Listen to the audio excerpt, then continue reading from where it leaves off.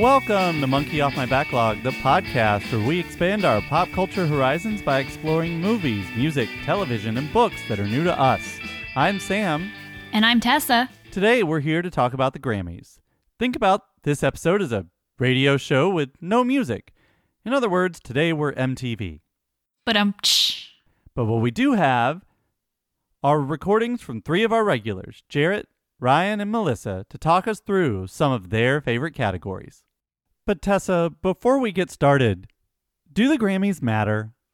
No. Why not? Why ever not? I think we'll talk about this a little bit as we go along, but like the Grammys of all the award shows, I feel like matters the least because people don't really pay attention to them. It's kind of more like, and I think musicians genuinely hate them. Like there are some musicians that are just like, why? What is this? What is this and why are we part of it? Like the rules are obscure. It's hard to get hyped for anything. It's so long, and they either look at people who are so old that like it's hard to kind of like get excited about the new music, or they snub people who should have gotten a Grammy a long time ago. Also, Grammys are really white. So it is definitely not an award show that matters in any sense of the word. I don't think it in any way impacts the way that music is made. So, multiple Grammy Award-winning musician Eddie Vedder once said in 1996, when accepting the Grammy Award for Best Hard Rock Music with the rest of his band Pearl Jam, said, "I don't know what this means." Do you know what this means? Because I don't. Nope. In fact, I looked at the selection criteria because I was like, I'm going to get all the rules on what can be nominated and what can't be. 50% new music for albums, and the selection criteria was from October 1st, 2021 to September 30th, 2022. Got it? Yeah, sure. Okay. So before we start to talk about the music, the reason that I wanted to do this episode was that it gives us basically the ability to make a mixtape and explore a lot of music that we haven't heard before. A mixtape without music on the episode. How are you going to pull that off, Sam? Well, my friend, if you look at the show notes for this very episode, you'll see the link to both an Apple Music and a Spotify playlist that has all the stuff we talked about today. So, Hooray! It could be a podcast with music if you pause it a lot. Just jump back and forth, have the playlist pulled up, have this audio pulled up, and just like pause at appropriate times, go listen to that side of the playlist and come back. It'll take you like 5 hours, but that's about as long as the Grammys go anyway. Spend a whole day with Sam and Tessa, said nobody ever. Except for everybody who's recorded 5-hour episodes of Monkey Off My Backlog with us. Well, and Elise did come down here for a whole weekend, so she made that decision. We haven't heard what she said about it, though. Anyway, one other matter to talk about before we get to the awards and the nominees and the blah, blah, blah without the music, which you can play on your own, once again. We have to talk about the Beyonce of it all. All right, so this Grammy ceremony is probably best known for Beyonce not winning. Now, Spike Lee has called that shenanigans. A lot of people have called that shenanigans. A lot of people have called it shenanigans. Can I tell you? Can I give you a couple facts, Tessa? Yes, please. Beyonce and Jay-Z have 88 nominations apiece. 176 nominations in the Carter family. Actually, I think Blue Ivy's been nominated once, so it's 177. Watch out for Blue Ivy. She's going places. Now, I also want to give you one other piece of information that I think you can read in either direction. We'll tell you this piece of information will tell you pretty much everything you need to know about this particular controversy or lack thereof. Are you ready?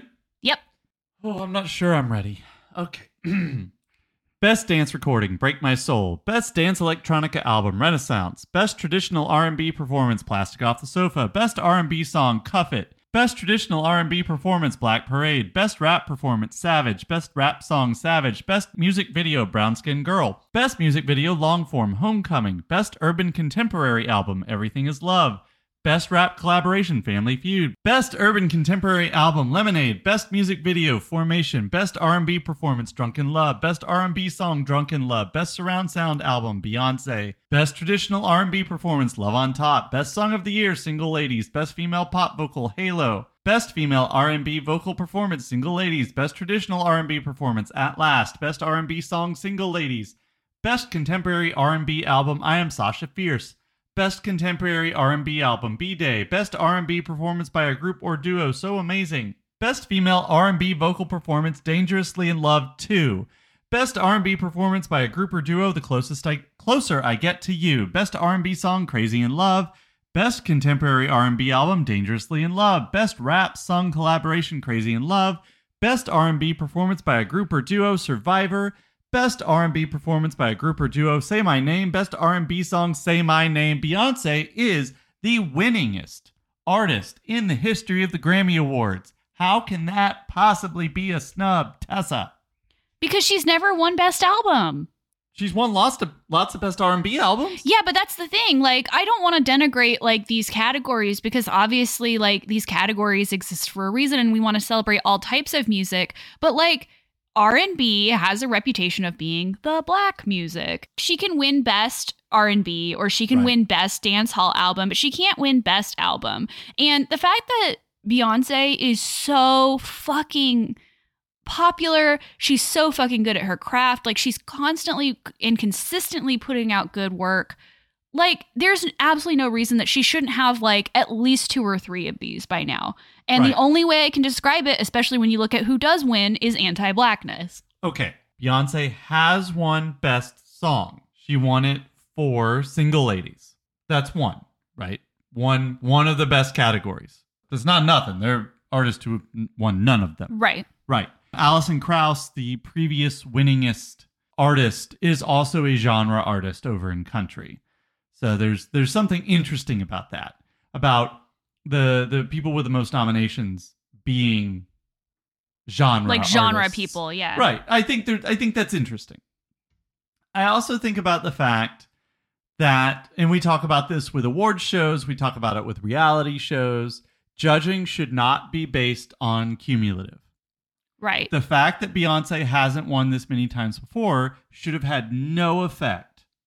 Well, clearly it didn't. Well, unless it did. I mean, that's the thing. It shouldn't have. And as you said, maybe it didn't because she didn't win. I'm like, or maybe it did because the same racists are voting. Right, that's true. Like, there's really no way of... The point is, you can put in all the information about Beyonce you want, and you can come to either conclusion.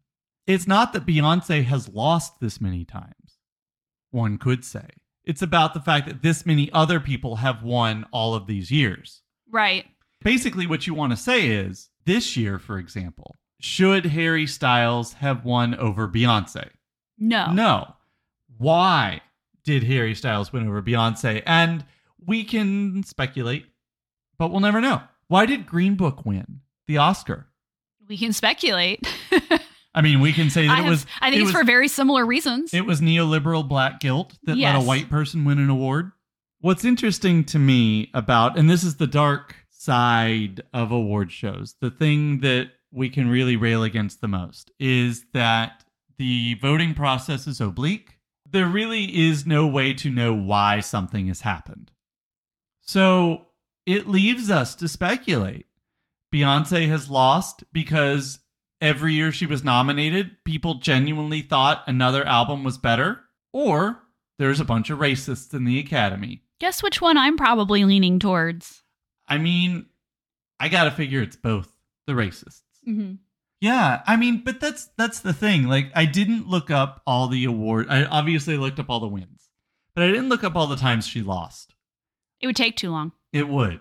But the thing is, it's easy for us to say that at least Beyonce was better than Harry Styles in terms of the album that came out this year. I can't tell you I would have voted for Beyonce for all of these albums. I can't tell you for sure. I might have voted for Bad Bunny. Does that make me a bad person? No, because I think if Bad Bunny had won, people wouldn't be as upset about it as they are this year. That's interesting. It's a really good point. I mean, I think that it is hard to parse all of these things, but the truth of the matter is, considering who Beyonce is and considering the impact she's had on music, it is criminal she's never won this award. But on the bright side, if we want a note of joy in this Grammy season, Viola Davis did EGOT. That's true. She did. This was it. Well, that's really, yeah, that's right. This Grammy Awards gave us the Viola Davis EGOT. Yeah. Now, we're going to move on. I'll just say this. In order to make your Academy better, you must actually look at your nomination terms, conditions, rules, etc. that keep some people winning and keep some people from not winning. And then 2, anyone who's a racist has to be shown the door. I mean, I think that's true for most institutions. Well, yeah, but that's the thing. It can't be one and it can't be the other. It has to be both.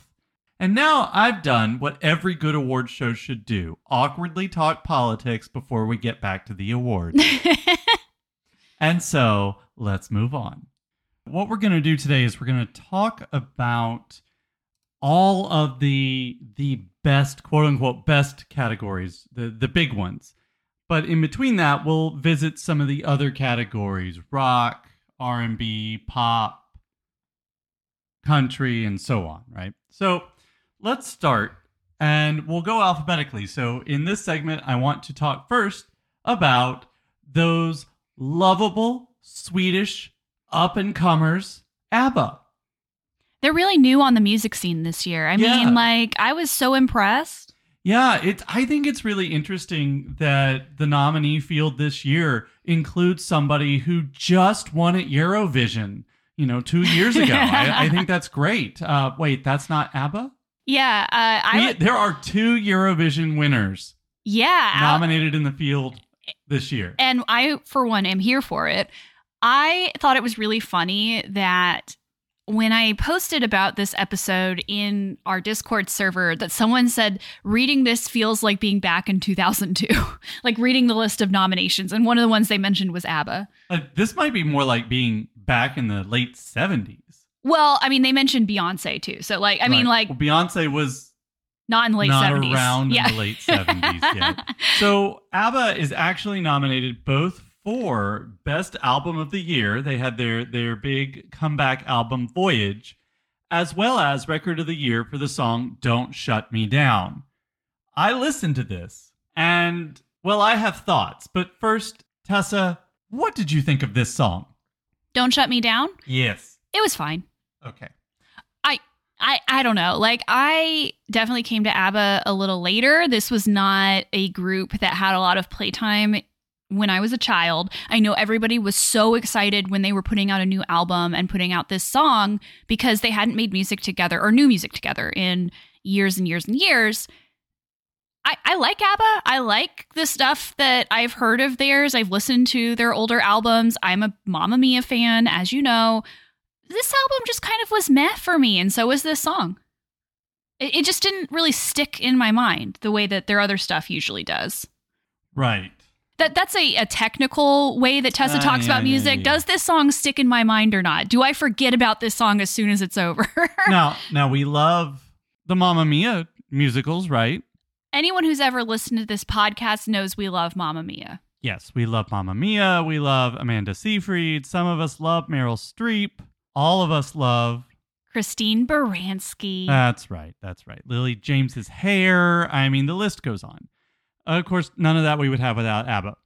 By the way, so ABBA won Eurovision in 1974 with Waterloo. Oh, wow. Right. So it was a while ago. Great song. I bring this up specifically, not just to keep talking about Eurovision. This is not a stealth Eurovision episode. but it could be. It could be. This album reminded me of every single Olivia Newton-John song that I've heard from the 1990s and after, which is, if you don't have anything new to say, what does it mean to keep making the same music over and over again as you get older?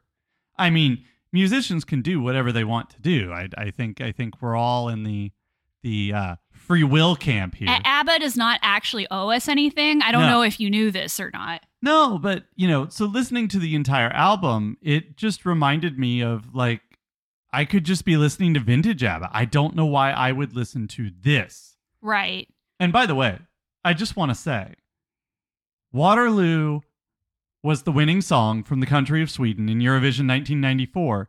Fourth place from the United Kingdom, Long Live Love by Olivia Newton-John. Aw. Yeah, same year. From the UK, not Australia? She's from the UK. I thought she was Australian. Yes. Well, yeah, but and lived in California for a long period of her life. I am so confused right now. She was born in the UK and then moved down to Australia and got famous there. Oh, but it's like birth country. Right.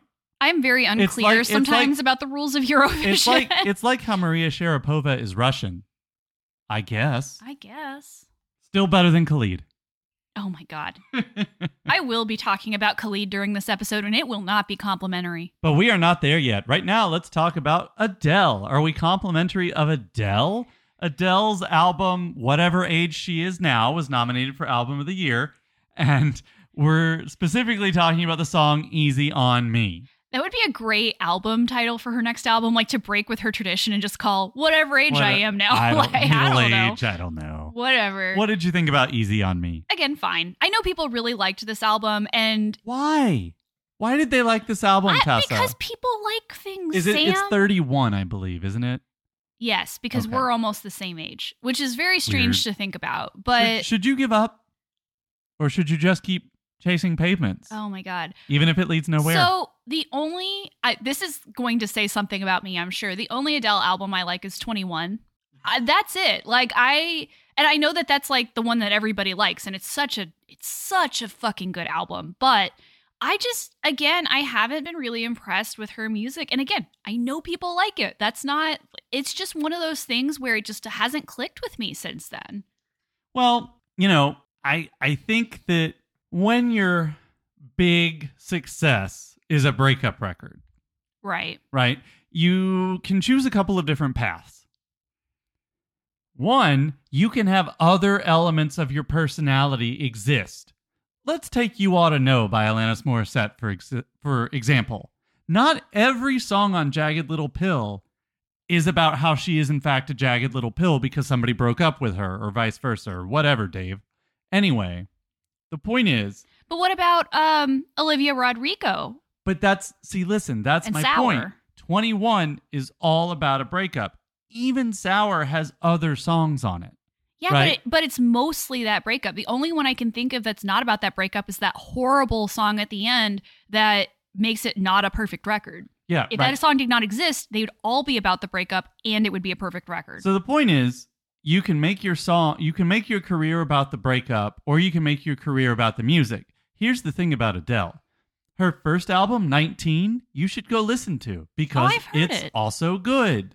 I've heard it. It's fine. It never captured me like 21 does. Now, I will say, Easy on Me, I listened to it again yesterday. It is probably the best I've heard from her in a while. Like, I did actually find that song okay. Like, I would put it on again. Or if it was on the radio, I wouldn't change the channel. Let's just put it that way. I don't know if I'd actually put it on because I would forget about it. But yeah, I don't know what it is. And also, this album, if we're going to talk about the album in general, has a lot of mom pop on it. And I'm not saying that mom pop is bad. I'm just saying I don't identify with that at all. But if you do, that's cool. Two things. So the first one is, after watching this last season of The Crown, I'm reminded of just how cringe Diana could be. And they do a very good job of dramatizing like how much she leaned on her eldest son because her husband was trash. Going to the point of complaining about her husband to her son, talking about her life to her son in a way as if he was an equal, not her child. Having lived through this, don't do that. It's the Lorelai Gilmore. Don't do it. Adele does that on this album. She does. Like, there is actually Bring Your Kid to Work Day is not a day where they get in the studio and say shit. Yeah, you don't talk about your life like that in front of your kid. You can tell them stuff, but not like that kind of stuff. The second thing is, going back to 19 really fast, I thought because Duffy came out right around the same time with her first album, which is much better. Boy, has that woman had a unfortunate turn of events in her life. But, I mean, you know, and if you want to lump Amy Winehouse in that category as a somewhat contemporaneous figure, Adele's like number 3, and yet she's the only one still around. Like, well, but think about what Amy Winehouse's career probably would have been if she had lived. Like, she was trying to, like, kick the addiction. She was in line to sing a Bond song, which she would have been great at. Adele has, of course, done a Bond song, which is pretty good. But, like, I really feel like Adele is, like you, I agree with you. I never thought to group those 3 together, but that makes sense to me. Well, that's what I'm here for. That's what I bring to the podcast.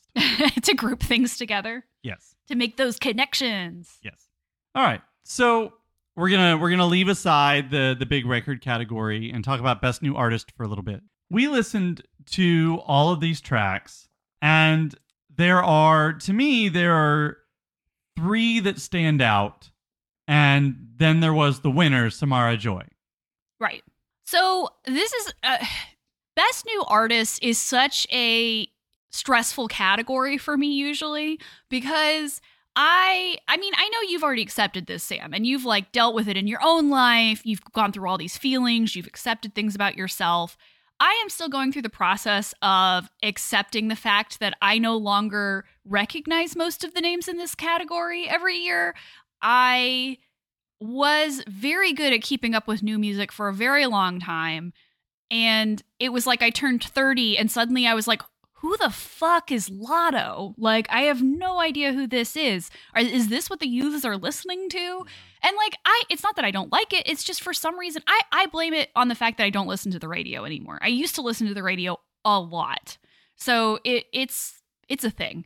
Anyway, so that stressed me out a little bit. However, I actually really liked what we listened to. I actually want to go back and listen to it again. But the ones that really stuck out to me, of course, are Måneskin, our other Eurovision winner, who are basically like, if you took they put the lightning in bisexual lightning. I was about to say, if you took bisexuality and made it into a band, that would be Måneskin. Like, truly something for everybody. If you have never seen them perform, look them up right now. They're amazing. But yeah, the Italian hard rock band Måneskin. I love it when they won Eurovision, because like you're like sitting in the crowd for like 17 hours just drinking and doing whatever stupid shit you're doing to get on camera. And then you win and you have to get up and play. They were so happy. That was great. They were so happy. And like they were crying. It was great. So they are so good. And you picked the song I Want to Be Your Slave from their first album, I think. Is Volume 1 their first album? Who knows? We're American. We don't keep up with like non-English speaking countries and their music. I don't know. I just know it took them a long time to put an album out after Eurovision. I believe that this album, Teatro da Ira, Volume 1, I believe that is the Grammy eligible work from which this nomination was drawn from. But I could be wrong. Right. So I mean, some of the Grammy categories have albums from 1983. That's how weird the eligibility window is. See, and that's the thing. I will never completely understand. It's hard enough for me to understand Oscar rules. I really think that in this category, the biggest snub was Eddie Murphy's Party All the Time. Like, producer Rick James got done dirty. I hope when his eligibility window comes up for his own work in 2027 that he is recognized. I hope the same thing doesn't happen to Don Johnson. I mean, I hope we don't normalize the Grammy snubbing actors because, you know, they're out of their lane or whatever. So anyway, I don't know. So I think the really cool thing about Måneskin, besides just being a very good band in general, like I love their music. I love how hypnotic and hard rock and playful it is. I like that they do songs in both Italian and in English. One of the things that I really love is the lead singer's use of his voice as an instrument. I mean, I don't know if you've noticed this, but the way that he sings is almost constant. Like, it is like just flow of singing. There's very little breaks in his lyrics in this song or in other songs that he does, but it adds kind of this layer to the sound.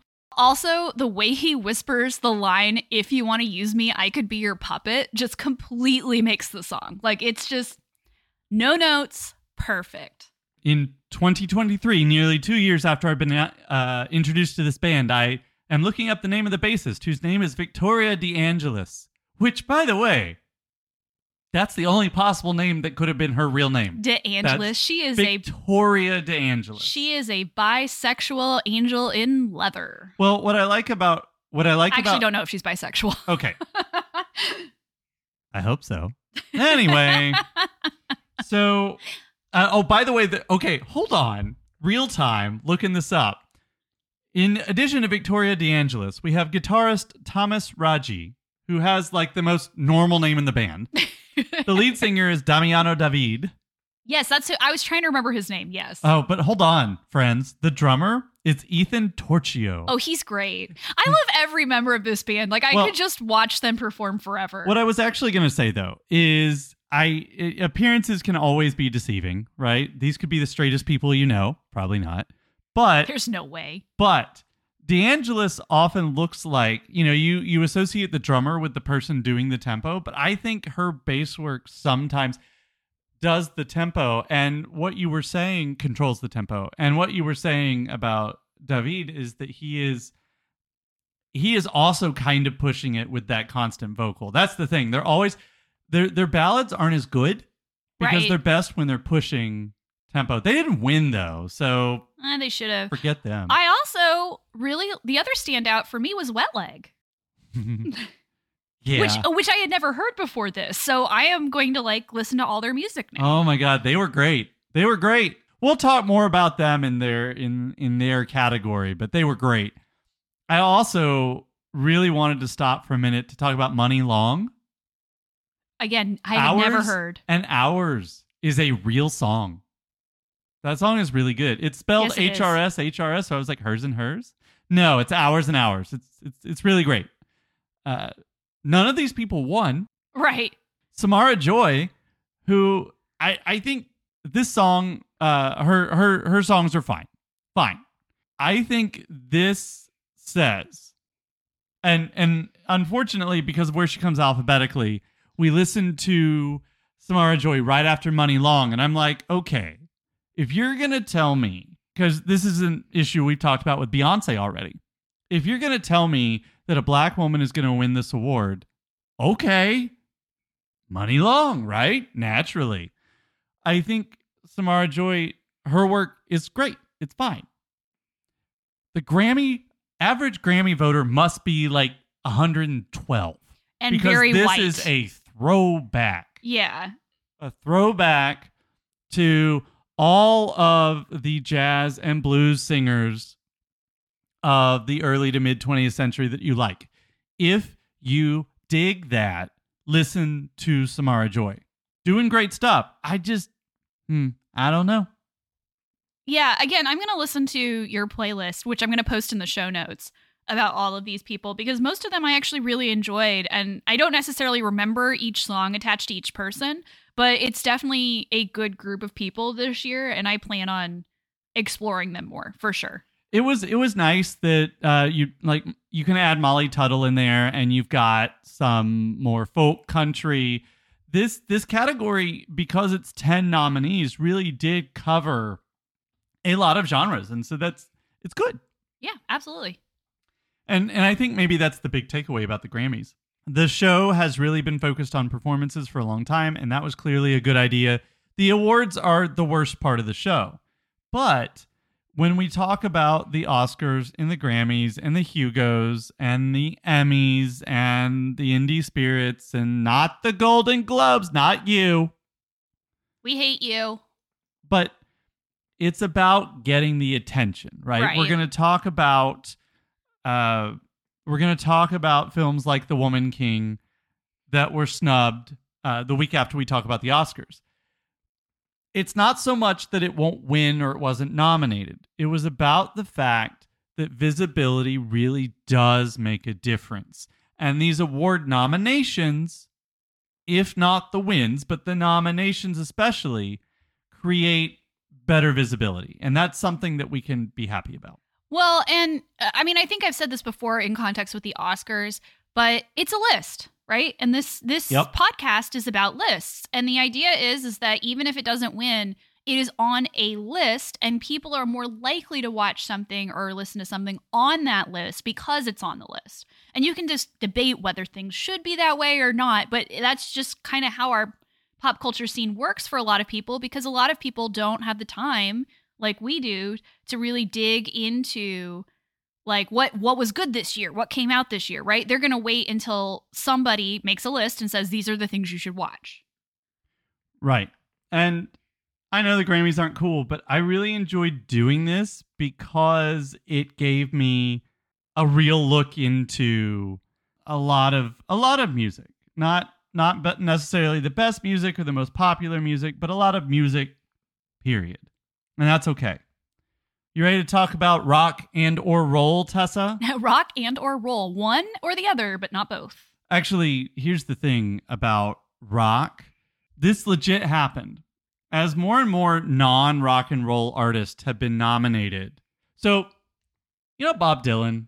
I do know Bob Dylan. Remember how Bob Dylan won the Nobel Prize for Literature? And didn't show up because he didn't care. And also, he doesn't write literature. He's know. A musician. Yes, I understand. So you've made your feelings about Murakami being snubbed very clear. The Rock and Roll Hall of Fame and Museum in Cleveland, Ohio, has faced a similar conundrum. What to do when we nominate R&B, hip-hop, pop, people who in no way can be called rock and roll. Not a guitar to be found. Well, I read recently one justification. It's rock and roll. What is R&B and hip-hop if not roll? I mean, that's actually the best version I've heard of that. I hate that. So rock and or roll might not be a great one. Okay, so anyway, we're going to talk about best rock performance real quick. There was a song from Bryan Adams, So Happy It Hurts, Ick. Old Man, a cover of Neil Young's Old Man by Beck. Wild Child by the Black Keys, one of whom was given a black eye. Ick. Again. And then we have, and this is fun, kids, country artist perhaps, nay, rock artist, Brandi Carlile, nominated for Broken Horses, which I've heard a couple times now, and I really like this song. I am really digging Brandi Carlile this year. Like, I liked her before, but Broken Horses is, as the kids say, a banger of a song. Is it a banger, Tessa? It is so good. It's like equal parts emotional and high energy, and I loved everything about Brandi Carlile's music this last year. We also had Crawl by Idols, that young and upcoming scamp, Ozzy Osbourne featuring Jeff Beck doing Patient Number 9. Nobody does mental illness rep like the Mr. Oz. And then finally, Holiday by Turnstile. A lot of these, so not a lot of these. Ozzy and Bryan Adams are obviously legacy acts. One of these songs is good. The other is a song. Patient Number 9 is fine. I'm also looking at this list and going, cancel culture who? Right. Like half of them are people who have recently come out as having done some pretty horrible things. Right. Well, the other thing too is Idols and Turnstile didn't do much for me. The Black Keys song, like even if we were okay with their membership in Toto, this song sounds like every Black Keys song ever. I have to say, Brandi Carlile, who won, is doing the best work in this category, which, hey, guys, try harder. But I loved Beck's cover of Old Man. That's a great Neil Young song. Beck did a good job. Not sure why it got nominated. Was this a very weak category this year? Brandi Carlile, man, as you said, that song is good. Well, like I said, I mean, I think if she hadn't won, that would have been very, very problematic considering the quality of the other work here. Moving over to Best Metal Performance, we have our first guest call-in. Jarrett, take it away. Hey monkeys, Jarrett from Wild Pretty Things, here to discuss metal performance. Exciting. So first we have Ghost. This is pretty classic metal arrangement and production as far as contemporary music goes. There's an organ, which is cool. I do not like ghost vocals for whatever reason. This has become the crossover metal band. Hot Topic has so much ghost merch.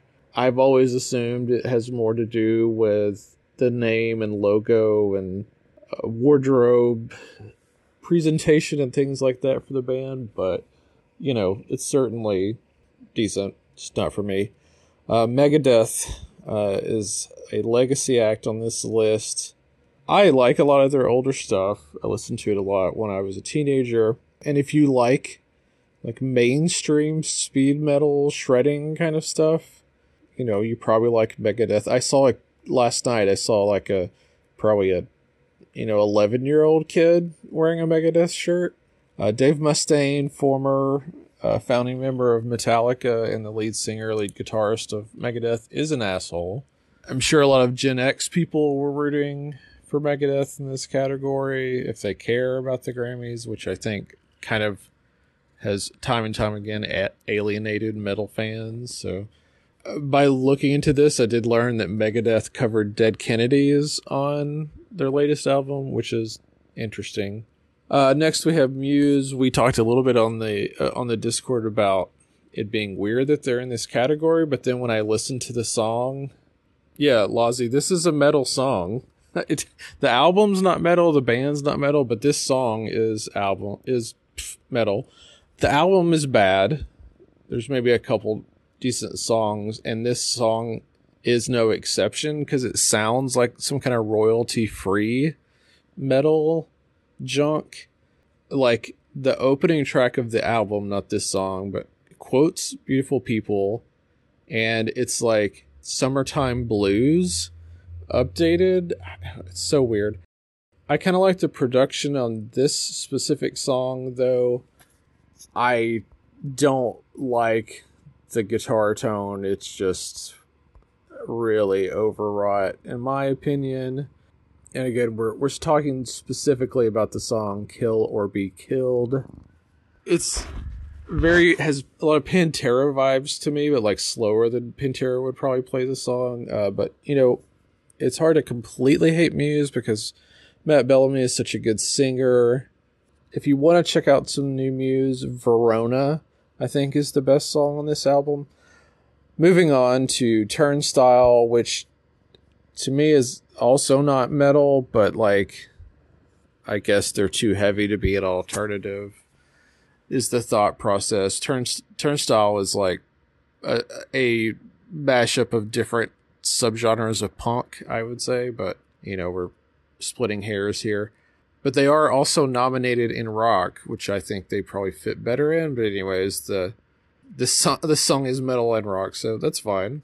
I like the production of their stuff. I especially like the middle 8 for this song.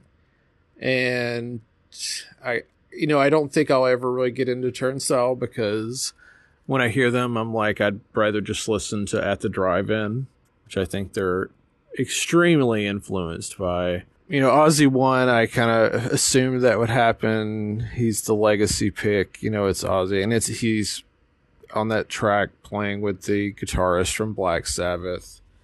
Plus, the big thing I think with that Ozzy win is Jeff Beck is on the album, even though he's not on the track nominated here, or that won here, and died recently. So I think that's a part of the reason they won. I would have nominated What Have We Done by Brutus because I like that song, but I'm not a metal expert or anything. I didn't say it in my alternative album one, so before or after, this is a little awkward, but I just wanted to mention some alternative albums that I really liked this year. Sorry, I'm losing my voice again. Crazy weekend. Alice Glass's Pray 4. Mia Folek's 2007 is the name of it's not really an album, so I guess it wouldn't actually qualify, and Soccer Mommy's Sometimes Forever. That's not an exhaustive list, but just something that came to mind. there anything else you want to say about any of these songs, Tessa? I don't listen to this category. I mean, like, we had some on the playlist and I sort of remember them vaguely. I probably have listened to Muse more than I've listened to any of these others. It's just not my thing. Yeah. So Ozzy wins in this category, and that's fine. But I agree with Jarrett. I love the lead singer of Muse's voice. I actually really like this song. Muse has kind of been off my map for a while. A couple albums there I didn't think very good, but I think this is a very good song. Hey, Sam and Tessa. It's Ryan. I'm here to talk about 2 categories from this year's Grammy Awards. Best Rock Song. The nominees include the Red Hot Chili Peppers for Black Summer, Turnstile for their song Blackout, the War on Drugs song Harmonia's Dream, and Ozzy Osbourne featuring Jeff Beck doing Patient Number 9. And then the winner, as chosen by the Grammy voters, Brandi Carlile for Broken Horses. Yeah, this is a weird category. That War on Drugs album came out in 2021. I have no idea how the eligibility for the Grammy Awards works, let alone how they decide what goes in what category. But kind of talking through these really quickly in sort of favorite to least favorite. That War on Drugs track is from their 2021 album, I Don't Live Here Anymore. They are a Philly band, so I have a little bit of pride with them. That album is great. I have the vinyl. One of my favorite recent rock albums, which, rock is a legacy genre, I guess, at this point, which, maybe you guys are talking about, maybe not. For me, Turnstile was probably the next best. They have a really contemporary, I guess it somewhat fresh sounding rock sound. And I enjoy that album a whole lot as well, although it's not one I've gone back to a ton. The Ozzy Osbourne track, I don't know why this counts as rock and not metal, maybe because Jeff Beck is on there, but it does basically sound like an Ozzy Osbourne song, but not a particularly memorable one, which also kind of feels the same way about the Red Hot Chili Peppers Black Summer. It sounds like Californication, Stadium Arcadium. I've probably really haven't been keeping up with the Red Hot Chili Peppers in the past decade or so.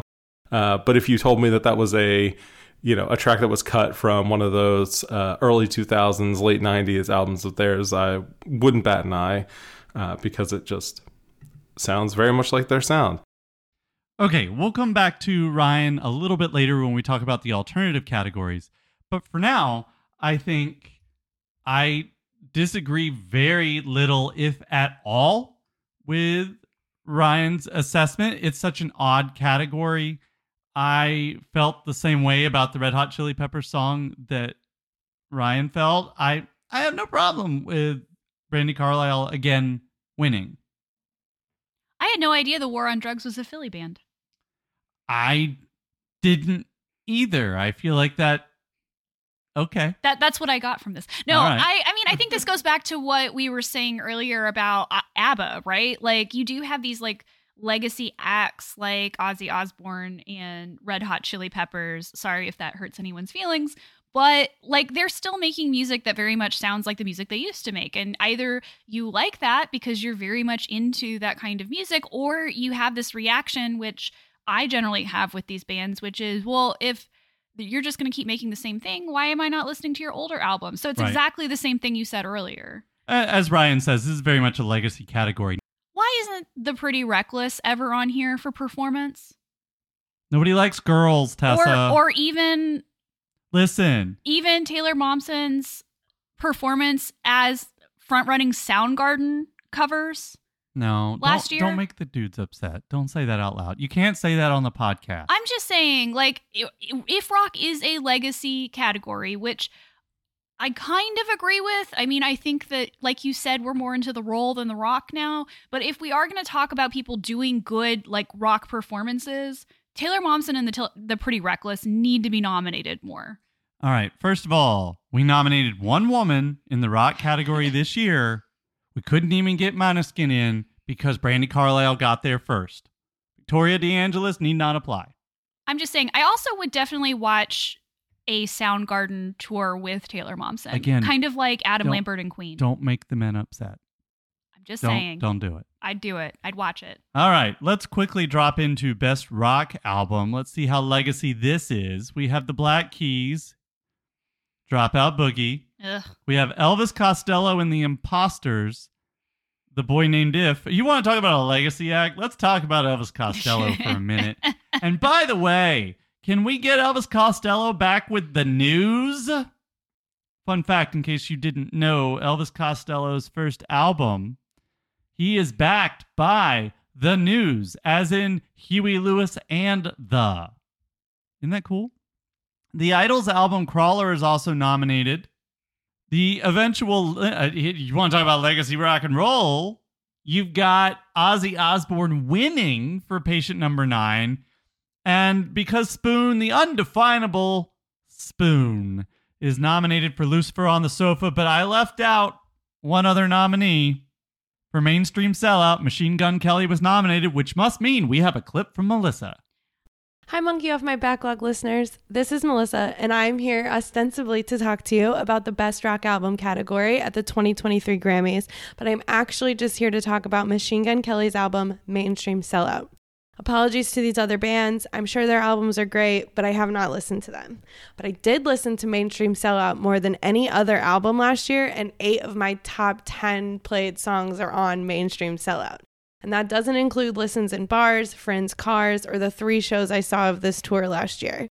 This album is the culmination of a nearly 20-year career and over a decade of fandom for me.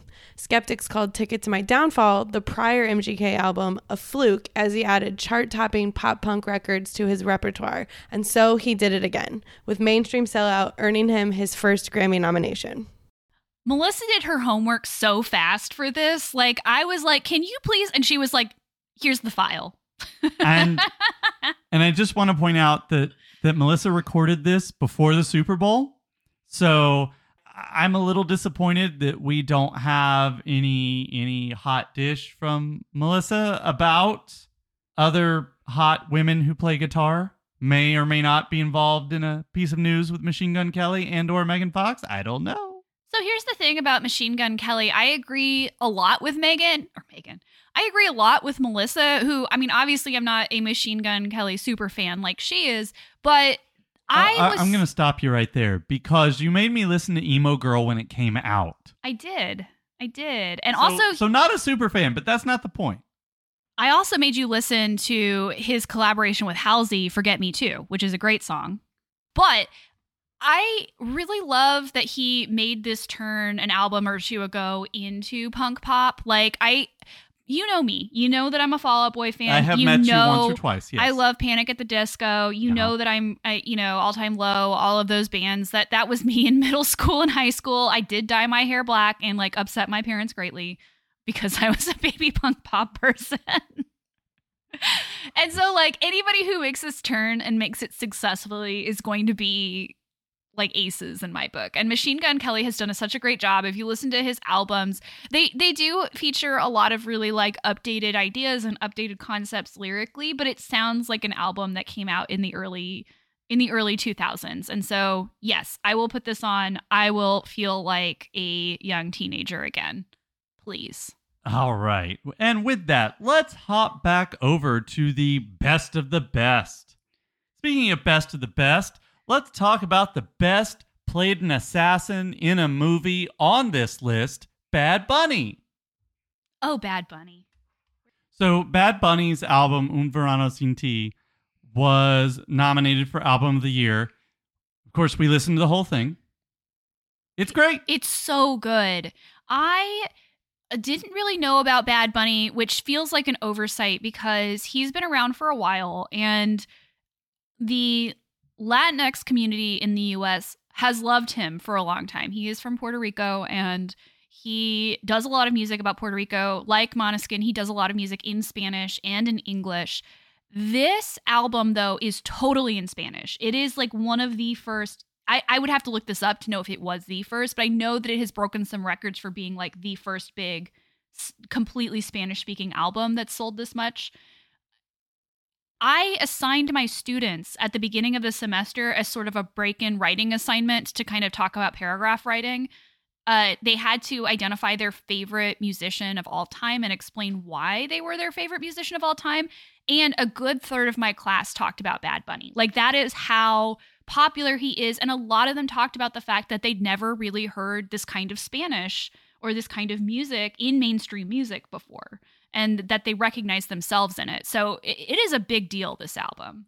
This is a very long album. It's 23 songs, 81 minutes. It's got songs Moscow Mule, Titi Me Pregunto. My fave. Yeah. I also really like the song Andrea, which features Buscabulla.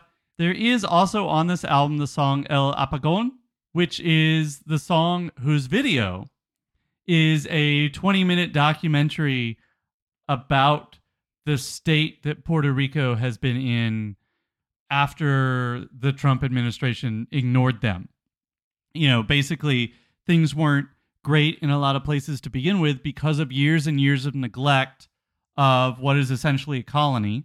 And then, you know, after a devastating hurricane was pretty much ignored. And so Bad Bunny uses his platform to put attention on this. And, you know, it's one of those things that I'm like, do we need more attention on it, or do we actually need to do stuff? And I mean, I think that's his point. I mean, right, yeah, like, exactly. I don't think that that's something he would disagree with. No. He's also genre blending here. I don't know as much about the genres that he's blending, but like, you can definitely hear hip hop, samba, like some more of those like Latinx flavors, but they're like a lot of different ones going on all together here. Also, Bullet Train, it was fine as a movie. His performance, pretty good. I was impressed. I really feel like if you're going to put a case up for summer blockbusters in the theater, that one was not. Pretty good that one. was a good one. I'm glad we saw it in a near empty theater, though. Now it's time. I guess we have to bring up the Virgo in the room. Of course. Were you happy to find out she was a Virgo? I mean, it makes sense if you really stop and think about it. Yeah, so we have Beyonce's Virgo to Madonna's Leo, which really just tells you everything you need to know about those two. Anyway, Renaissance. Renaissance is nominated. Doesn't win. Break My Soul, the song, nominated. Doesn't win. We have Break My Soul in a separate category. Doesn't win. Shut out of the three big categories. And we've talked a little bit more about this at the top.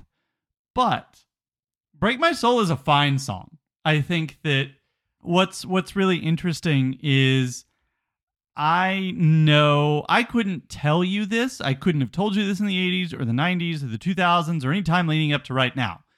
But I know that dance hall, that genre, if you want to call it, style, whatever, played a large part in music in my earlier years. And I feel like it really, at least in popular music, went out of vogue, and then Beyonce brought it back in.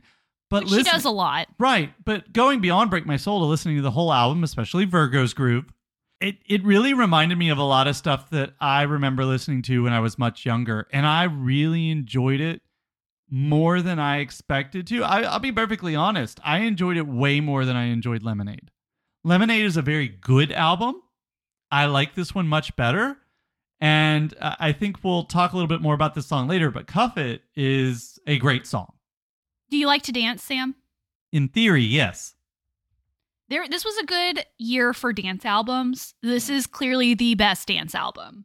And and that's the award. That's what she won an award for. She actually managed to win in that category. Yeah. So it's a shame that the Grammys and Beyonce have such a toxic relationship. They keep nominating her, but not letting her win for like the really big awards, which of course has been a huge part of the discourse around the Grammys for a very long time. So, I mean, considering what actually won, yikes.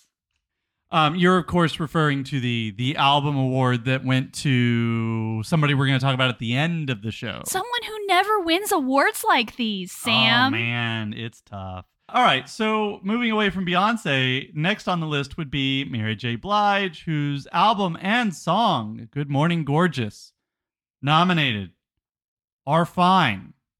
This is another... I'm going to say this and like I'm going to get screamed at by several people. This is another Legacy album. I think that's fair. I don't know who's going to yell at you for that. I will admit that I have never really done a deep dive on Mary J. Blige. It never aligned with when I was born and what I was listening to and all of that stuff. She's fine. I don't have a whole lot to add to that. We've already talked about Brandi Carlile a little bit. She is nominated in Record of the Year for the song You and Me on the Rock, which is nowhere near as good as the song that we were just talking about in the rock category. Also nominated for Best Album for In These Silent Days, which I think was a very good album. Didn't win, but it was definitely in the upper tier, I think, on this album list, which I was surprised. I think there are a lot of albums that are in the upper tier on this. I mean, I definitely think Renaissance was up there and Un Verano Sin Ti was up there. I would not put the ABBA or the Adele albums up there in the top tier, but like I said, I would put In These Silent Days up there. Anything else you want to say about Brandi Carlile? Yeah, you know that I like country, and we're going to talk a lot about country later. I've always really appreciated the way that Brandi Carlile very effortlessly mixes rock and country and folk, like in a way that is very accessible and sounds really just like a genre that has passed, kind of. But unlike some of these other bands that we've talked about that, you know, to kind of keep making the same music, she still manages to make it feel very relevant and very nostalgic at the same time. And I think this album does a really good job of both while providing very, very good songs. Right. Okay, so let's talk about pop, a category that you know is very near and dear to my heart. The one we're going to talk about the most. Oh, boy. Okay. So first up, we have Best Pop Solo Performance, as opposed to Best Pop Duo or Group. In the solo category, we have Easy on Me, which won. Moscow Mule by Bad Bunny, which did not win. Could have won. The most could have had it all. Yeah, the most... Oh, Tessa. You see what I did there? No. You see what I did there? Well, you know what? I would say that's very ironic, but now we have the most ironic song nominated, Woman by Doja Cat.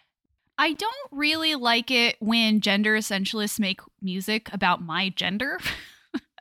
Surprise, surprise. Doja Cat is extremely transphobic and homophobic, and I don't know why she keeps getting nominated or attention for these things, especially because Woman is a very gender essentialist song. Was not eligible. No. It was not eligible last year, but if you want to hear a really good song about this topic, listen to Halsey's I Am Not a Woman But a God. Yep. And so we may or may not have more to say about Doja Cat in the next segment, but we will definitely have more to say about Steve Lacy later, who was nominated for Bad Habit here. About Damn Time by Lizzo, who we will talk about later, nominated but didn't win, as it was by Harry Styles, nominated but did not win. We'll get to all of them later, but of course Adele carries this category for some reason. She's the lowest common denominator, I think. I guess. Anyway, Best Pop Duo Group Performance. We have Don't Shut Me Down by ABBA, which we've talked about already. We have the perfectly tolerable song, Bam Bam, by the perfectly tolerable Camila Cabello, and featuring the perfectly tolerable Ed Sheeran. That is the perfect way of describing that. And you know, when you listen to that song, you're like, no, that's fine. And then Coldplay and BTS come on your speakers immediately with My Universe. You're like, oh, what a great song! Which I will say, it's a good song. It's even better when you play it after the perfectly tolerable combo of Camila Cabello and Ed Sheeran. Yeah, I have not listened to Coldplay in years. I think you keep up with them more than I do. I don't really listen to a lot of BTS. I really want to because I love Blackpink, and so I really want to get more into that whole scene. This is such an odd combination, but it works so well. So it took me a while to listen to Music of the Spheres, the album. I like it. I mean, this shouldn't be a surprise for somebody who's liked Coldplay since Parachutes, has seen them live. I mean, like, this shouldn't be a surprise. But I think that Coldplay has been retired for almost a decade now, and they're still putting out great records. Chris Martin is also like running across that stage like a champ. Oh my God, that guy. Oh man, he shouldn't be allowed to dress himself. He has too much energy for anyone. Speaking of people who shouldn't be allowed to dress themselves, we also have I Like You, a happier song by Post Malone and Doja Cat. Again, two people that I dislike immensely. You gonna start singing Sunflower? I do like Sunflower. Okay. It is, I mean, it's Spider-Man. Like, come on. And we have the winner of this category, the gayest duo ever in gay, Unholy by Sam Smith and Kim Petras. Sam, how much real estate do you think that Unholy by Sam Smith and Kim Petras has taken up in your brain for the last year? First of all, if you haven't seen the performance of this from the Grammys, you need to. Sam Smith is wearing a Party City Devils outfit.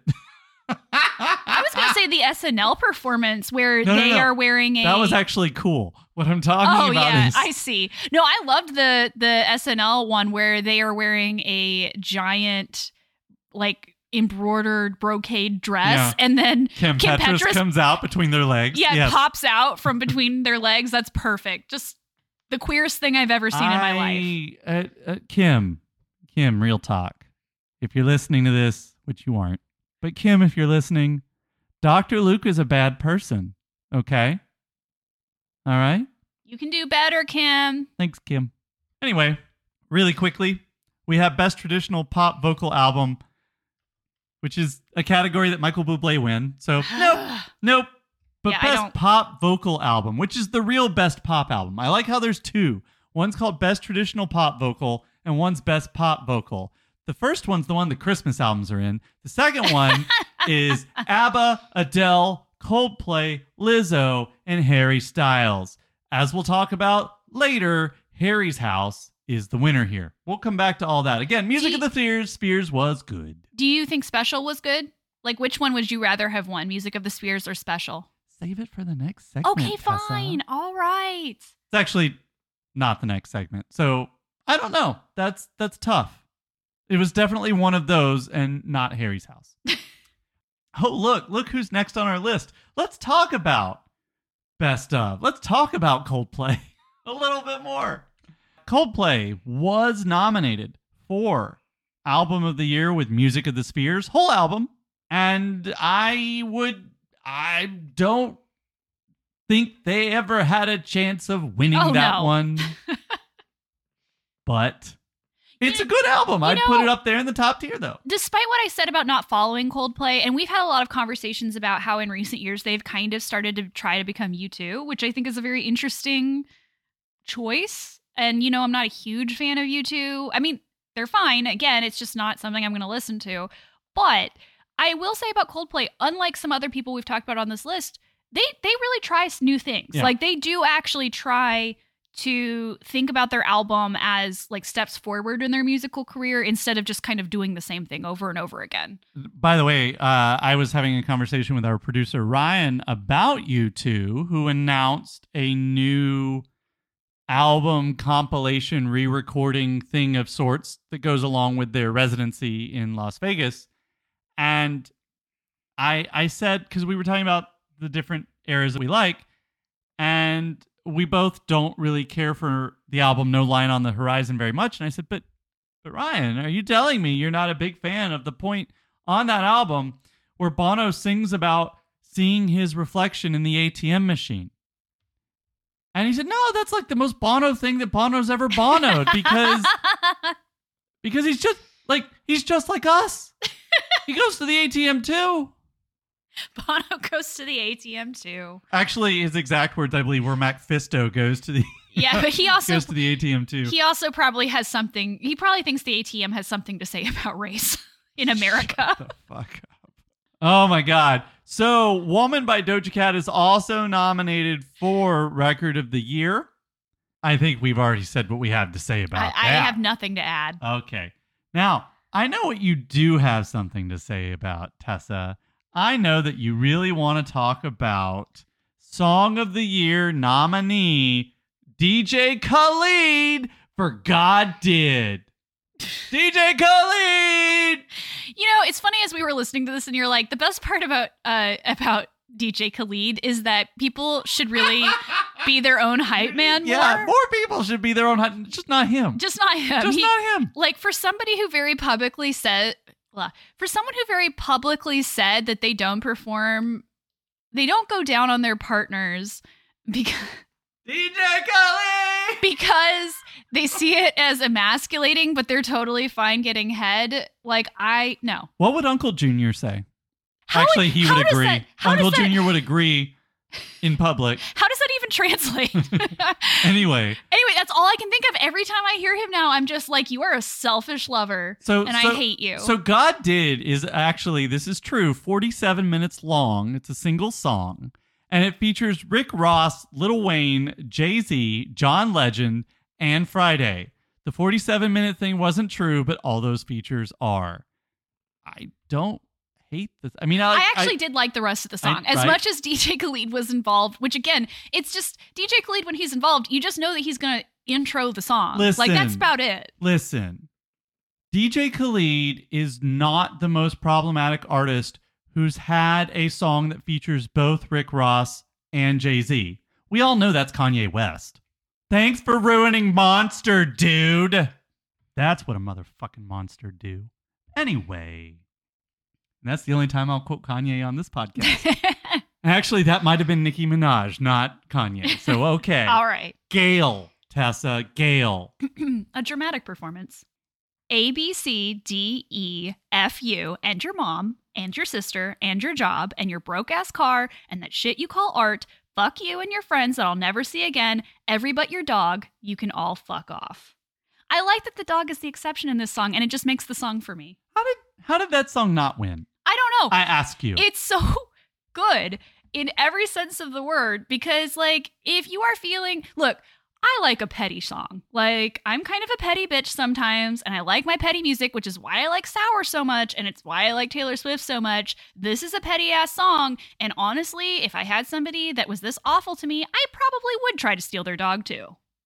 And now it's time for the alternative music segment, which I will completely turn over to Ryan and Jarrett. Take it away.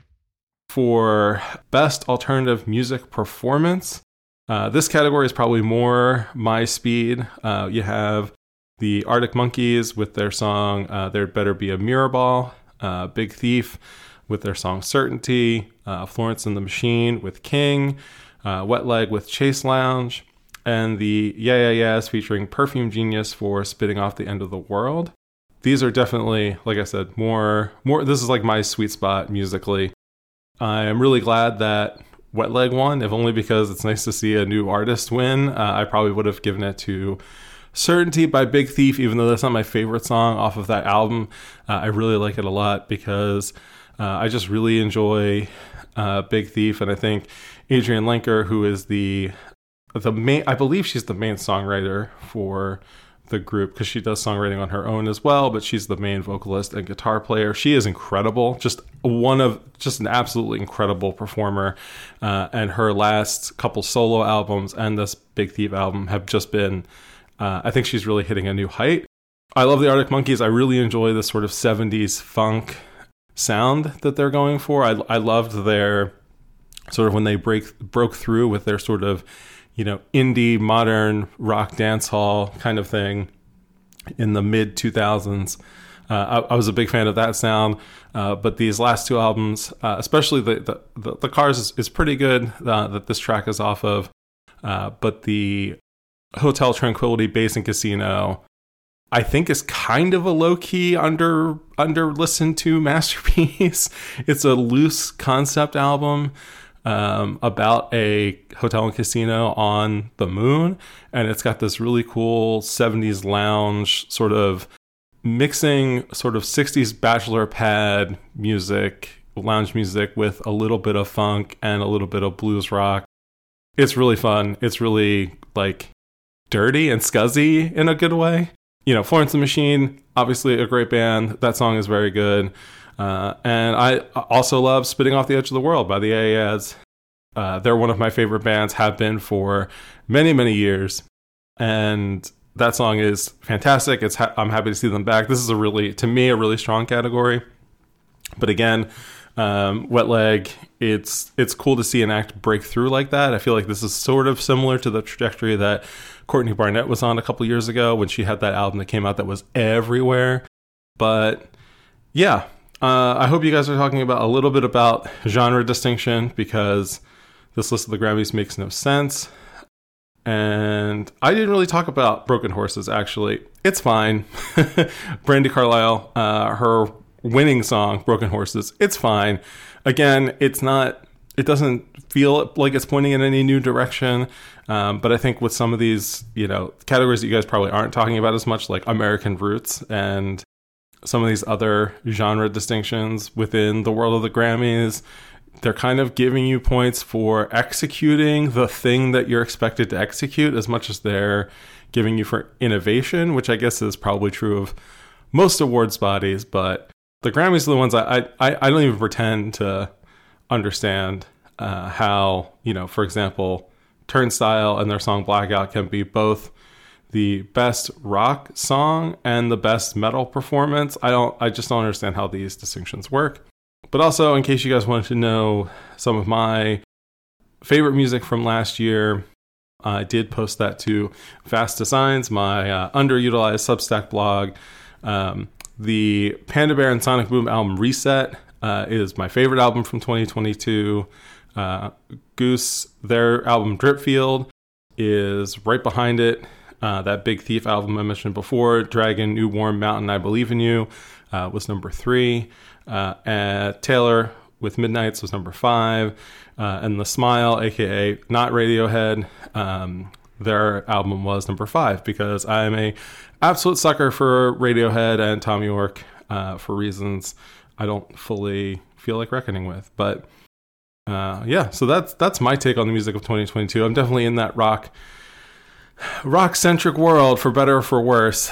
But I do enjoy my fair share of pop, even if I don't feel like I have as much background to be able to comment on it.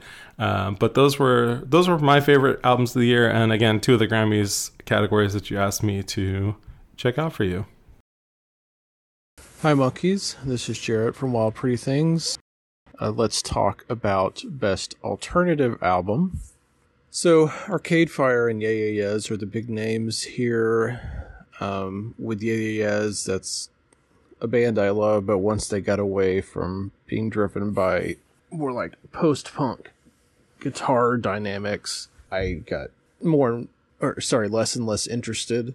Arcade Fire, obviously problematic, and their newest album sounds like it was written by a less experienced band, which is something that happens as bands get older. I think they just lose some edge, some, drive, perspective, willingness to take criticisms, whatever it is. Big Thief and Wet Leg are both younger bands that I have no problem with, but as of yet have not clicked with me. The Björk album is good. I'm happy she was nominated. I do not feel like in her catalog that is the album she should have been nominated for, but that's personal preference. I actually don't even know who won this category, so you guys have fun talking about that.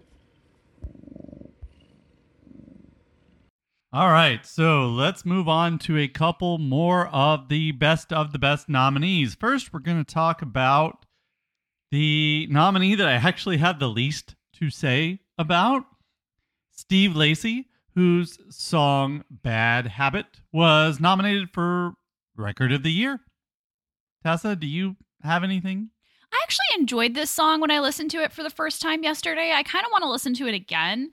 I don't have a lot to say about it other than that, but I don't know who Steve Lacy is. I've never heard of him. So. I mean, this I feel like is a example of, being Grandpa Simpson and not knowing what it is and finding it scary. I am not ready to be Grandpa Simpson. I'm really not. Right. I'm really struggling with this whole not knowing new music thing. Right. So Steve Lacy is kind of billed as an R&B alternative singer-songwriter, kind of a hyphenate across genres. And again, like you said, fine, great. Nothing more to say, really. This is definitely the person I know the least about in these big nominations. Maybe right up there with Gail, although thanks to your dramatic reading, I think everybody should be into Gail. Now, somebody we do know a little something about is Mr. Kendrick Lamar. Yes. Who I think we like. I know we like Kendrick Lamar. The Heart Part 5 was nominated for Record of the Year. And Mr. Morale and the Big Steppers nominated for Album of the Year. And The Heart Part 5 is also nominated for Song of the Year. Shut out of all three categories, like, most of the nominees. I don't know. It's Kendrick Lamar. It's fine. I love Kendrick Lamar. Right. I don't think this album is as good as Damn. Right. But it is very, very good.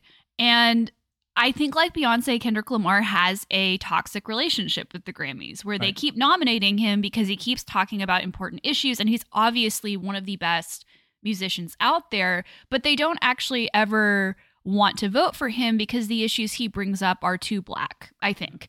They're very much entangled with the Black Lives Matter movement, especially a lot of his lyrics have become like rallying cries for that movement. And so I think that it's just his music is just too much, I think, for a lot of Grammy voters, which is really unfortunate because his music's very good and it's very important and people should listen to it. I think everything you're saying is true, but one of the things that comes out of this is that is the discourse on Kendrick Lamar. Just like the discourse on Beyonce is that she won't win no matter how good the album is. The fact of the matter is Renaissance was a really good album. This year's work from Kendrick Lamar didn't break through, as far as I can tell, as much as Renaissance did. So all of the things that you said are true, but it's not surprising. So let's turn to Lizzo, whose song About Damn Time was nominated and won for Record of the Year, nominated for Song of the Year, and her album Special nominated for Album of the Year. Good stuff, no? Sam, I'll ask you again. Do you like to dance? In my mind. I also really... In theory. Okay. You know how I am about the starts of albums, how artists choose to start their album. Some of the best starts to albums that I have ever heard have been the start to Olivia Rodrigo's album, the ending of Brutal, which is a great setup for the rest of the album.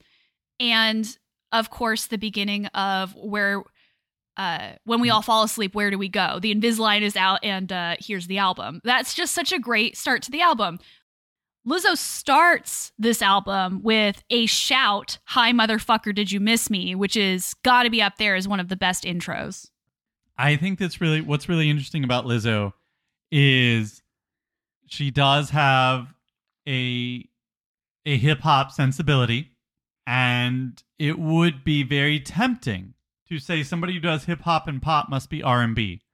I think Lizzo is doing some of the best pop music out there. And I think... Oh, yeah. I think it's actually very helpful to think of her as a pop artist in addition to all those other kinds of genres. Yeah, I mean, I think this is better than her first album. Oh, I like agree. It better than that one. I agree. And I think it works as an album better. Her first album had a lot of standout tracks on it, but this was definitely an album where the songs all very effortlessly flowed together. And finally, before we move on to talk about R&B, and some of these people we've already talked about a lot already, but before we get there, let's talk about somebody who's decidedly not R&B. Let's talk about Bonnie Raitt, whose song Just Like That was nominated for Song of the Year and won. Now, there is a lot of contention, a lot of upset, a lot of ire toward Harry Styles for beating out Beyonce for Renaissance. I haven't heard a single person say anything about the redheaded wonder Bonnie Raitt. I wonder if partially it's because Bonnie Raitt didn't get up and say that people like her don't win. Right. But also Bonnie Raitt has been around for so long. She has so much goodwill. And I think people people don't necessarily see her as in competition for Beyonce. They're in this category. They're going to look more at the actual system of how Grammys get nominated and then, delivered to winners rather than they're going to look at Bonnie Raitt specifically. And Bonnie Raitt's good. People love her. Yeah. I heard a lot of people talking about how this was a retroactive Grammy Award for the song I Can't Make You Love Me, which should have won a Grammy years and years and years ago. So let's give them something to talk about. All right. So now let's quickly turn to two of the final genre categories that we talked about. We have actually talked about a good bit of the nominees in these categories, but let's quick take a look over at R&B. So best R&B performance are three of which we've already talked about. Virgo's Groove by Beyonce was nominated. Here With Me by Mary J. Blige featuring Anderson .Paak, which after listening to that entire album, that's probably one of the songs I would recommend. Hours and Hours, Money Long, who won this award, so I think that's great. Also, Over by Lucky Daye and Hurt Me So Good by Jasmine Sullivan. Really, all I can say here is, hooray, I really like this song. Yeah, it was nice seeing Hours and Hours win because, like you said, it was a very good song from Mooney Long, who is one of the best new artist nominees. So it was cool seeing her win this, considering the fact that she didn't win in the other category. And then, coming over to Best R&B Song, we had Good Morning Gorgeous, Mary J. Blige, Hours and Hours, Hurt Me So Good, and then Please Don't Walk Away by PJ Morton. The winner, Beyonce for Cuff It. Which was perfect. Cuff It is such a great song. Yes. All right. So, that's all I have to say about R&B. Let's move over to the, I don't know, polar opposite? Probably. I don't know. Is country the polar opposite? Country feels like, well, I think country just feels like something that is apart from everything else here. For a couple of reasons, some of them good, some of them not. But I mean, like, country music has like 2 award shows all by itself. So, all right. So first, let's turn for a moment to our friend Jarrett, who has this to say about the best country solo performance. Jarrett, Gernois, Wild Pretty Things. We're talking country. What is the category? Song? Sorry, let me check. Country solo performance. So that means it covers the songwriting, the production, the song itself, hypothetically, is what performance means. So we've got Kelsea Ballerini. I think I'm saying that right. All right. I like the production of this song a lot. That's a factor here. The song is very catchy. She's a fine singer. Actually, kind of, yeah, that was a good song. Zach Bryan, Something in the Orange? Yeah, I don't know. It's fine. To me, it's very generic, but it reminds me a little bit of music adjacent to this that I actually like Jason Molina, Molina, and that's Magnolia Electric Songs Ohia, or his 2 different projects, OHIA. But that's, just me coming from pretentious indie background. Maureen Morris feels like a Target capsule. Sorry, I misspelled that in my notes. Capsule collection. To me, in a lot of ways, the production sounds weird to me. Although, I don't know, maybe there was something just didn't work well with the way I was listening to the song. And to me, this is I haven't looked into this, but either now or if in the future AI is generating a country pop crossover hit, this is exactly what it would be like. The image for the single, wearing just a vest, like a button-up vest with really ripped, really faded jeans, leaning against a vintage, not, like a vintage long sedan, it's just very calculated, I feel like. But I'm jaded. Willie Nelson, cool, very cool. I love to see Lucinda Williams get attention, even though like she's not like a personal fave to me, but I respect her. I hate this Miranda Lambert song, and I think I kind of hate her, not as a person. I don't know anything about her as a person. Her music is just so like something that I would only think I would hear like at the mall. Ugh, it's just, sorry if I'm hurting anyone's feelings, but it's just gross music to me. It's music that offends me in how plastic it is. So in this category, again, it's not a genre that I have a lot of ownership with, but I would love to see Waxahachie get nominated or get attention in this category someday. Who cares about the Grammys? But in that context, and like this year, she did this Project Planes, which is her and a couple of other artists that I'm not as familiar with, and they had a single called Problem with it, which I really liked a lot. But I don't really listen to this kind of music. All right. I just want to say I really don't know if I could disagree with Jarrett more. We disagreed a couple of times in the past, but I don't know. I like Miranda. I feel like this is the first episode of Atlanta. Instead of I like Flo Rida, I like Miranda Lambert. I like Flo Rida. Yeah, you like Miranda Lambert and you like Maren Morris. I do. I like both of them too.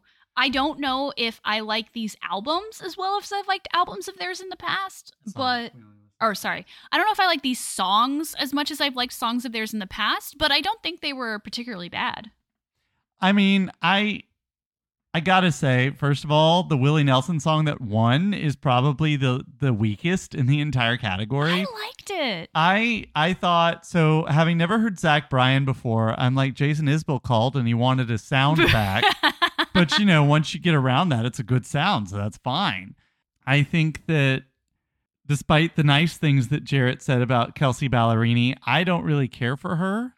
She occupies this weird place for me in country where, so ever since Taylor Swift, like, rocketed onto the scene and stole everybody's hearts. I haven't heard of this person. You've never heard of this person? Taylor Swift? And there's been, like, a bunch of people like Kelsea Ballerini, especially women artists, who have been trying to kind of recapture that by doing this, like, country pop crossover thing where it's like really pop, but it's got enough country elements to be considered country, but their songs aren't very memorable generally. They're kind of weak songwriting.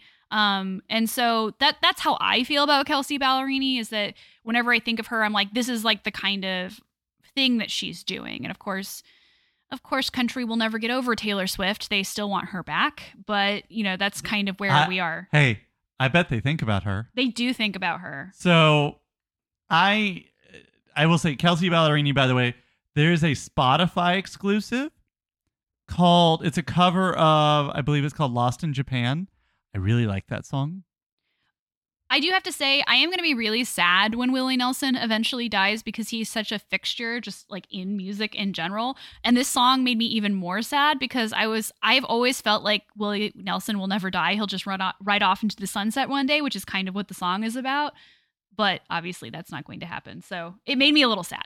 So the Maren Morris is probably not the best Maren Morris that Maren Morris has ever Maren Morris. However, why is that rich? In the song Circles Around This Town, she does name check the best Maren Morris, which is the song called My Church from her first album, which I really, really enjoyed. Miranda Lambert is pretty much a constant at this point. I think maybe what Jarrett's trying to get at is that this is probably just very mid-level, like easy listening. It's like motivational speaker Pink. Like, yeah, Miranda Lambert is starting to kind of dangerously drift close to that territory. Now, here's what I'm going to say though about this category, and this is I think this is the most direct response to Jarrett, which I'm really glad you talked about this category, because it was really great hearing your takes on this, Jarrett. But I looked up Waxahachie really fast, and they were definitely viewed by a lot of people to have been snubbed a couple of years ago in the rock category. I don't think that you would ever find an act like Waxahachie in this category, because this is definitely more of a traditional, I mean, this category is solo specifically, but I think you definitely have a lot more tradition in here. And the thing about tradition is it's very men forward. I mean, you'll notice Kacey Musgraves didn't get nominated for anything because she didn't put anything out this year, but she owns this category along with Miranda and probably Maren at this point. The fact that there were only 2 men nominated and one of them is Willie Nelson, I think is a win for country music. Yeah, my attitude towards country music awards has always been if the women outnumber the men, it's a win. And if there are any black people nominated, it's a super win. Yeah, Mickey Guyton was nominated, I believe, last year. I wish I liked her more, but I don't. Lil Nas X could have been nominated. All right, so let's also talk about Best Country Song. So, the nominees in this category were Maren Morris, again, Bro Country. Ugh. Is apparently named Luke Combs, but he's just Bro Country to me. Oh, look, it's that Taylor Swift person you were talking about. I Bet You Think About Me. Her return to country briefly. We have Miranda Lambert, If I Was a Cowboy, and Willie Nelson's I'll Love You Till the Day I Die. But none of those people won because another dude won. Hooray, till you can't. I really hate Bro Country. This one wasn't the worst. See, I really don't like it when people say things like, I like all music except country, because I'm like, you have never listened to a woman sing country, have you? Because some of the best music is actually women singing country.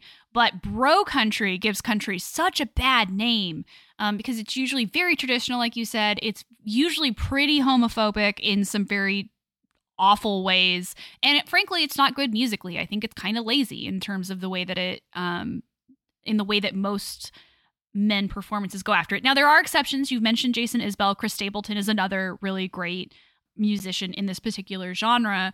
But I just have to say, I just said that country really wants Taylor Swift back. They mention her every single country award show. She gets mentioned by somebody in terms of country. But I Bet You Think About Me, of course, was a song that was written a while ago, but just got released as part of the re-record of Red that she did. It was one of the bonus tracks from the vault. It's perfect. I really wish this song would have won. Again, I love petty songs. This is a very petty song by Taylor, and it is very country, and it features Chris Stapleton. So I would like to close this segment by quoting from the country duo Maddie and Tay. Like a girl in a country song, how in the world did it go so wrong? Like all we're looking for is looking good for you and your friends on the weekend, nothing more. We used to get a little respect. Now we're lucky if we even get to climb up in your truck, keep our mouths shut and ride along down some old a dirt road we don't even want to be on and be the girl in a country song. Yeah, baby, I ain't your tan-leg Juliet. Can I put on some real clothes now? That was my country music lyric dramatic reading. A lot of country music about having sex outside. I will give them that. All right. Speaking of, let's talk about our last best folks nominated. That's right. I'm talking about, oh no, what a dirty trick of the alphabet. I'm talking about Harry Styles and Taylor Swift. The fact that you put them together. I didn't put them together. The alphabet put them together. In one segment. Woo! Is just, oh my God. And again, another petty story about Taylor. Do you remember? I don't remember what year it was. Because I'm really bad at that. But do you remember the VMAs that one year where it was just after they had broken up and Harry Styles was performing with One Direction and she was in the crowd singing along or singing to herself, shut the fuck up over and over again. You could very clearly see that that's what she was singing. I love it. I love everything about it. Style is clearly about him and it's one of her best songs.